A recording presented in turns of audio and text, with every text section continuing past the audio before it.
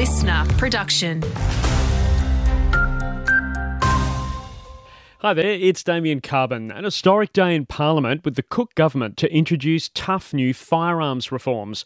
The changes include limits to the number of guns a person can own in the state. It's estimated the new limits will remove up to 13,000 guns from WA streets. The CEO of Woolworths is stepping down. Brad Banducci had walked out of an ABC interview on Monday night. Prime Minister Anthony Albanese telling the ABC he saw that interview, but he's more keen to talk about getting prices lower. I want to talk about things other than personalities, and what's very clear is that for customers out there, when they get to the checkout, they should get the lowest prices possible. A 46-year-old man charged with a string of serious drug offences has been extradited from New South Wales today. Detectives here in WA allege the man was living in the state back in 2014 selling heroin.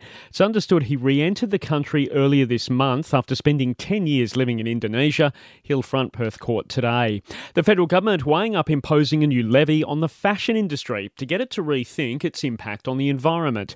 Environment Minister Tanya Plibersek has told the ABC today that cheap fast fashion remains the biggest problem on our environment. The reduced cost of clothing has been fantastic for families, but that doesn't mean it's a good idea to buy something, wear it once and chuck it. And there's too much of that in the fashion industry at the moment.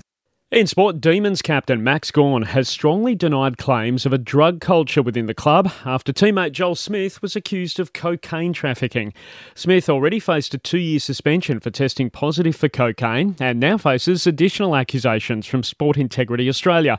Gawn says he hasn't seen any evidence of a club-wide issue. For 16 years I've been getting drug tested, for 10 years I've been getting hair tested. AFL and AFLPA look after that, and in that 10 years I've never been told that our club has a drug culture.